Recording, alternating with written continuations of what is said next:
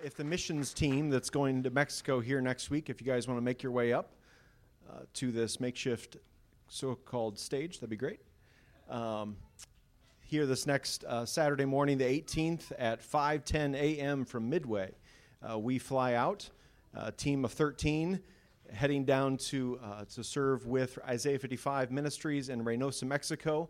And so we're grateful to be alongside one another and grateful for your prayers in the coming days. And as we serve that week, we'll be primarily, I believe, serving and helping their deaf school make some improvements to their building and their property. And so I'm grateful for these households, the multiple generations, to be able to be alongside one another and serving. So Joel Zaire is going to lead us in prayer this morning.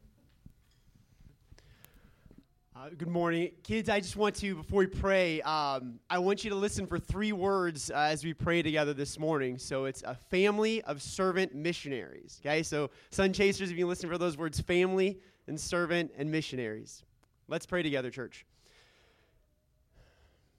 Dear Heavenly Father, God, we thank you for the opportunity to gather together this morning and pray over our brothers and sisters. God, we first and foremost want to lift you high and recognize that you are the giver of life. You are the giver of this opportunity to send out our brothers and sisters. God, our identity as individuals, our identity as a church is found in you, found in Christ. Our identity is as servant, or family of servant missionaries. God, we thank you for the family you've put together here locally, that we can pray over one another, not only in this moment, but as we send out our brothers and sisters to meet with others that are part of your family. God, we understand that your family is expanding all over the world, and so we pray with our brothers and sisters that as they head down to Reynosa, that they would recognize that they are partnering with others that have become part of the family of God to continue to share the gospel of Jesus Christ. God, not only are we a family, but we are a family of servants. We've been bought with a price. We have been redeemed by the blood of Jesus Christ, and so we recognize that we give all of our lives to you. As our brothers and sisters head down this week, that not only in the moments of working with their hands or speaking with their mouths, but just within them, Lord, that you would continue to grow them to be disciples of Christ, to be dependent on you, and to walk in trust and in faith in your plan as they are working with their hands, as they are sharing the gospel, as they are just spending time with the people that you already anticipate them encountering. And God, we know that we are missionaries. We get the opportunity to participate and partner with you in the mission of spreading the gospel. And so, Lord, we pray for our brothers and sisters as they prepare to leave, as they prepare to enter new areas, they prepare for new experiences, that you would already shape and form their hearts as their identity is wrapped up in their status as a family of servant missionaries, that they would be in recognition of your spirit that will work powerfully through them, in recognition that you are already there, Lord, in Reynosa and working through the communities there and the lives of people, and that as they partner with brothers and sisters in Christ, as they get the opportunity to serve alongside brothers and sisters in Christ, and as they get the opportunity to share the gospel of Jesus Christ through the work of their hands, through the conversations they have, and through just time spent on mission, Lord, we pray that you would give them energy during their days, rest during their nights, and just sweet times of recognition of trust and faith and love that you provide for them wherever they may be found. And so, God, we ask that during this upcoming couple of weeks that you would remind us as your body and your family to pray over them, to cover them in prayer, to cover the people they'll meet in prayer, and to anticipate the work of the kingdom that'll be done there, to anticipate the opportunity for more people to be brought into your family, Lord, and to find their identity in Christ. We ask all these things in Jesus' name. Amen. Good morning, Crosspoint. I'm Matt Wiegand. Tiffany and the boys and I have called Crosspoint home for 20 years. Today's scripture reading is from 1 Corinthians 13, verses 1 through 13. Let's hear God's word. If I speak human or angelic tongues, but do not have love, I am a noisy gong or a clanging cymbal. If I have the gift of prophecy and understanding all mysteries and all knowledge, And if I have all faith so I can move mountains, but do not have love, I am nothing. And if I give away all my possessions, and if I give over my body in order to boast, but do not have love, I gain nothing. Love is patient. Love is kind. Love does not envy, is not boastful, is not arrogant, is not rude, is not self-seeking, is not irritable, and does not keep record of wrongs. Love finds no joy in unrighteousness, but rejoices in the truth. It bears all things, believes all things, hopes all things, endures all things. Love never ends. But as for prophecies, they will come to an end. As for tongues, they will cease. As for knowledge, it will come to an end. For we know in part, and we prophesy in part. But but when the perfect comes, the partial will come to an end. When I was a child, I spoke like a child. I thought like a child. I reasoned like a child. When I became a man, I put aside childish things. For now we see only a reflection as in a mirror, but then face to face. Now I know in part, but then I will know fully as I am fully known. Now these three remain: faith, hope, and love. But the greatest of these is love. This is the word of the Lord. Good morning. My name is Kent Heinrichsen. I'm the youth and college pastor at Crosspoint. And for those who are wondering, I was not here when we were meeting at the middle school. I started attending Crosspoint when they are in their current location now. And like Jessica said in the opener, that being here is a great reminder that the local church is not just a building. The local church is a body of believers, regardless of what physical space they meet in. And so I'm thankful to be here. I'm thankful to worship alongside of you this morning and open God's Word with you. This morning we're going to continue our study of the book of 1 Corinthians. Specifically, we're going to be looking at chapter 13. So if you have a Bible and you want to get there, that'd be great. Chapter 13 of 1 Corinthians, as Dave Wolf had already mentioned, it's known as the love chapter, as it is the main passage for many weddings. But before we go through this chapter, I wanted to find this word love. This word love appears several times in chapter 13, and I think it would be helpful to have a clear definition and understanding of what love we are talking about. Love is an unselfish, loyal, and benevolent intention and commitment toward another. This is a definition from the Holman Illustrated Bible Dictionary. And I think it's important to have this definition because the word love gets thrown around a lot in society. We see phrases like love is love. We see songs like all you need is love. We use this word to describe our affections for food, our fanatics for sports teams, activities, and we use this same word to describe our affections for our family, friends, and spouses. I don't know about you, but I know for myself personally, my concept of what love is has changed throughout my life.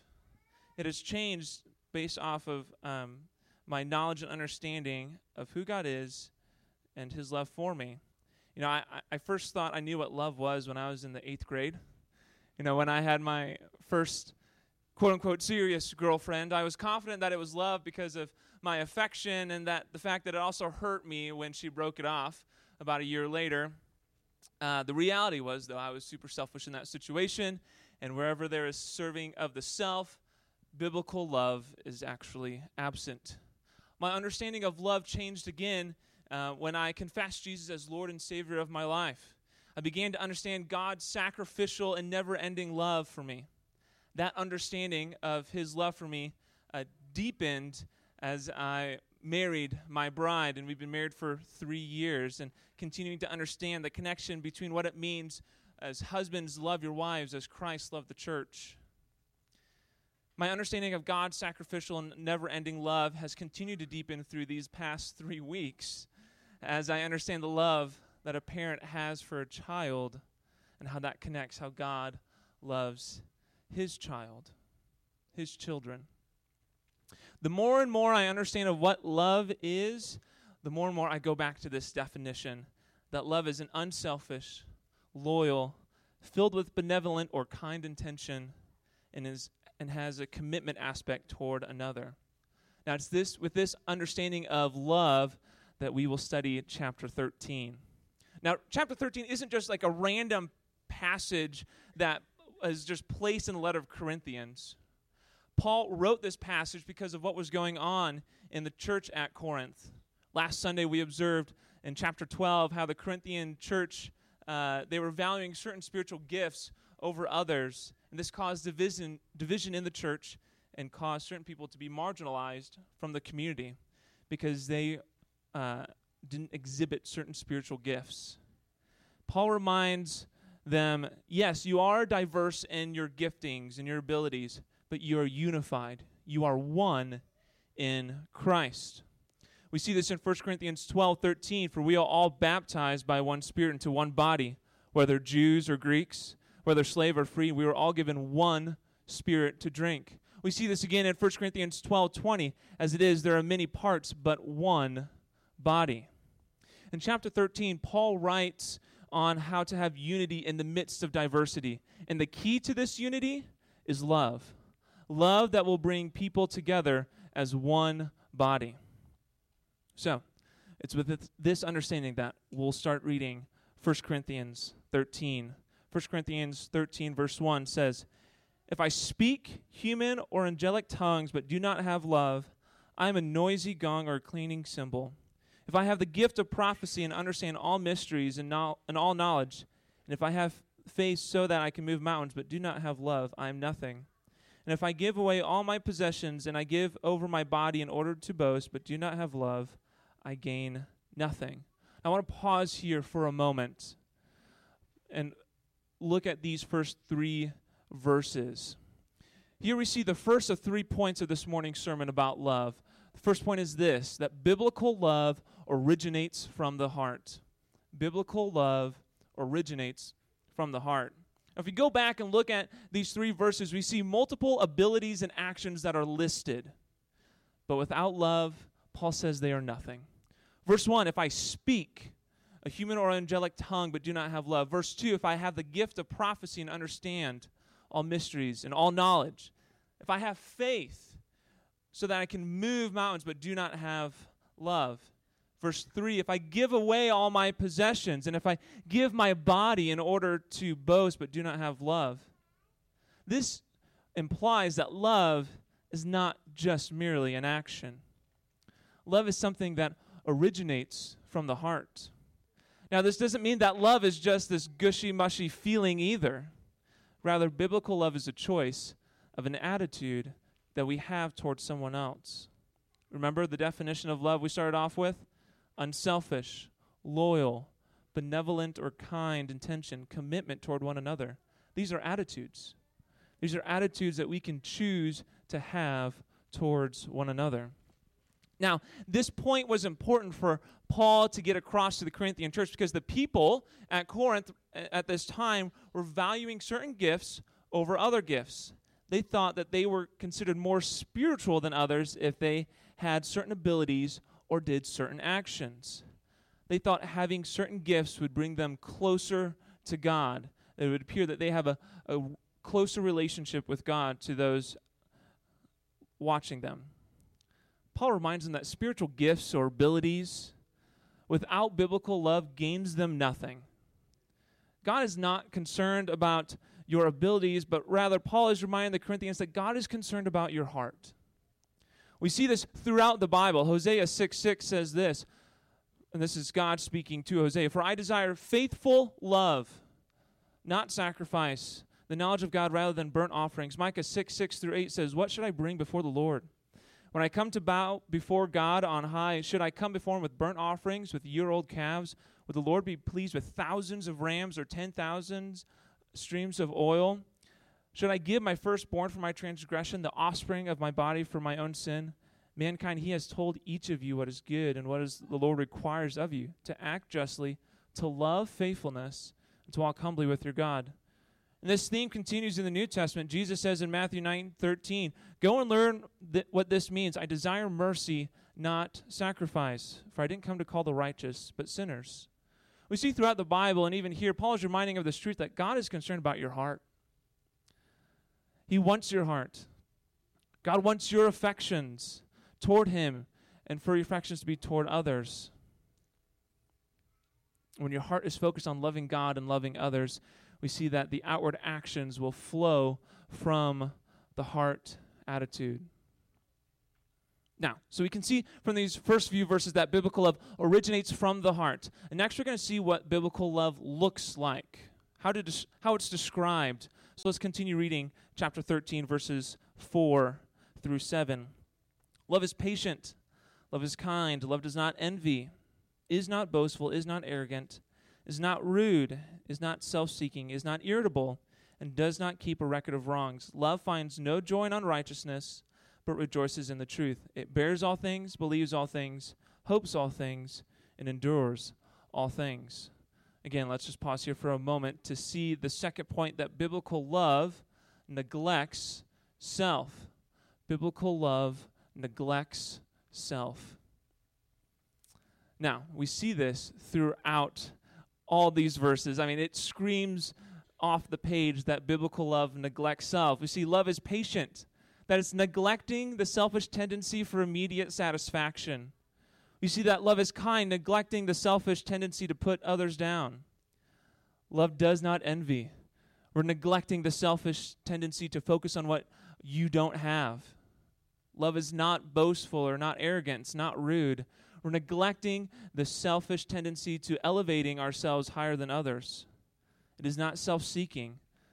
Biblical love neglects the selfish tendency to seek your own interests over the interest of others.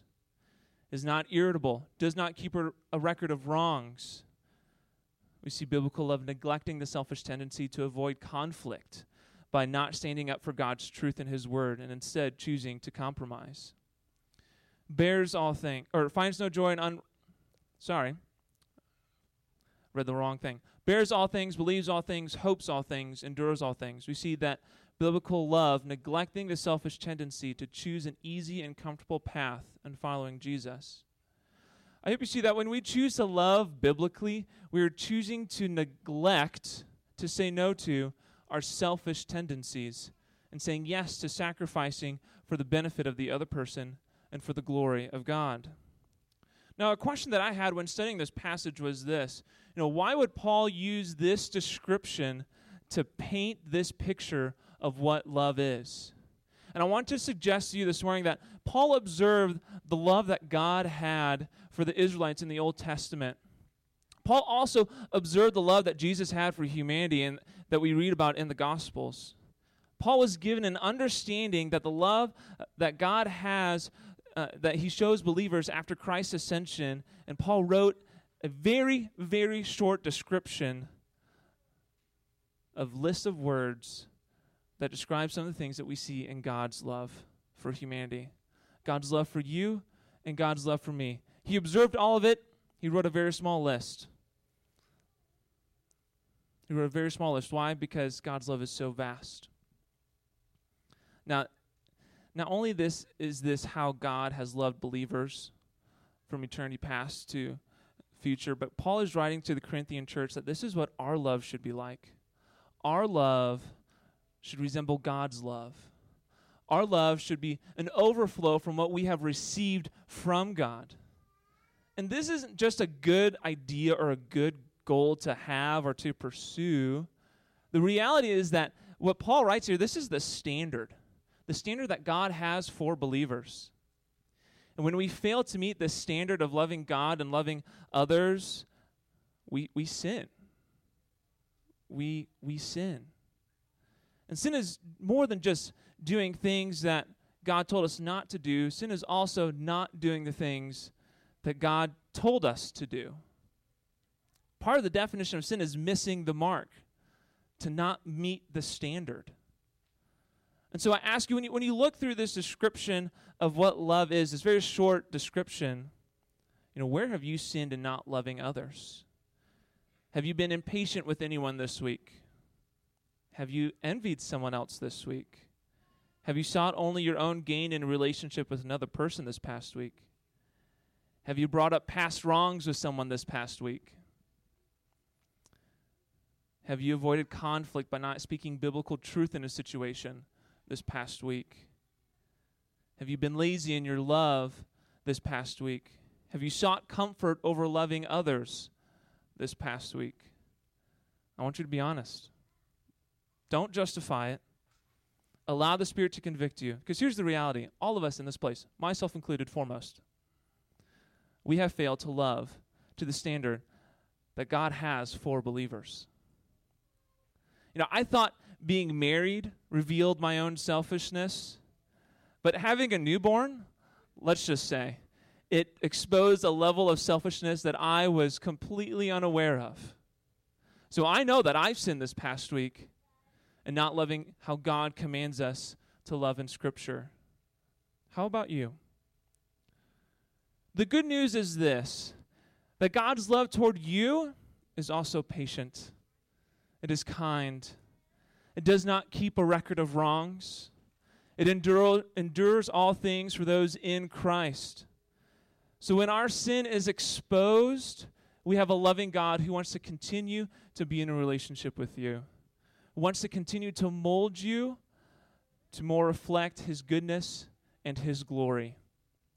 And all He asks us to do is to repent and to turn away from our sin and seek after Him. That's the gospel. That is good news. And the beautiful part of this is that the more we understand God's holiness as the standard, the more that our sin is exposed, the more we will see our need for the gospel more and more. Jesus says this in Luke 7, those who recognize more of the forgiveness that God has shown them, they love God more. Those who don't recognize their need for forgiveness love little. If we want to love others well, we first need to understand the love that we have been given, the love that we've been shown from God, the love that God has for us. One hymn writer wrote this, describing the love of God. The love of God is greater far than tongue or pen can ever tell. It goes beyond the highest star and reaches to the lowest hell. The guilty pair bowed down with care. God gave His Son to win. His erring child He reconciled and pardoned from his sin. O love of God, how rich and pure, how measureless and strong, it shall forever more endure, the saints' and angels' song. Could we with ink the ocean fill, and were the skies of parchment made, were every stalk on earth a quill, and every man a scribe by trade, to write the love of God above, it would drain the ocean dry, nor could the scroll contain the whole, though stretched from sky to sky. O love of God, how rich and pure, how measureless and strong, it shall forever more endure. It's the saints' and angels' song. If we want to love others well, we first need to understand the love that we have been given, the love that God has for you and for me. Now let's continue reading 1 Corinthians 13 as we finish up this chapter, starting in verse 8. Love never ends, but as for prophecies, they will come to an end. As for tongues, they will cease. As for knowledge, it will come to an end. For we know in part, we prophesy in part. But when the perfect comes, the partial will come to an end. When I was a child, I spoke like a child. I thought like a child. I reasoned like a child. But when I became a man, I put aside childish things. For now we see only reflection as in a mirror, but then face to face. Now I know in part, but then I will know fully, as I am fully known. Now these three remain, faith, hope, and love, but the greatest of these is love. From these final verses, we see our third and final point this morning, that biblical love endures forever. Biblical love endures forever. First point, just to summarize, biblical love originates from the heart. Second point, biblical love neglects self. And finally, we're here where biblical love endures forever. And this is Paul's kind of big issue with the Corinthian dispute on spiritual gifts. Paul says that they're arguing, they're comparing, and they're dividing over something that ultimately will cease. Not only that, but they are missing out what actually matters, but will actually continue forever, and that is love. Paul is trying to teach the Corinthians that spiritual gifts that they are seeking after only are temporary until Jesus comes back. And Paul uses two different illustrations to help his point, to get his point across that of something is partial versus something that is more complete. First, the illustration is that of maturing from a child to an adult. Children, they think that they know more than adults sometimes. I don't know if you've noticed that or not, but me being a youth pastor, I've recognized that just a few times. Children, even though they might have those tendencies, they have not had the life experience. They don't have the wisdom that comes with that life experience that adults have. Children have a partial understanding what adults have a more complete understanding of. The second illustration that Paul uses is that of a mirror. When you look into a mirror, you only see a reflection, not the actual person.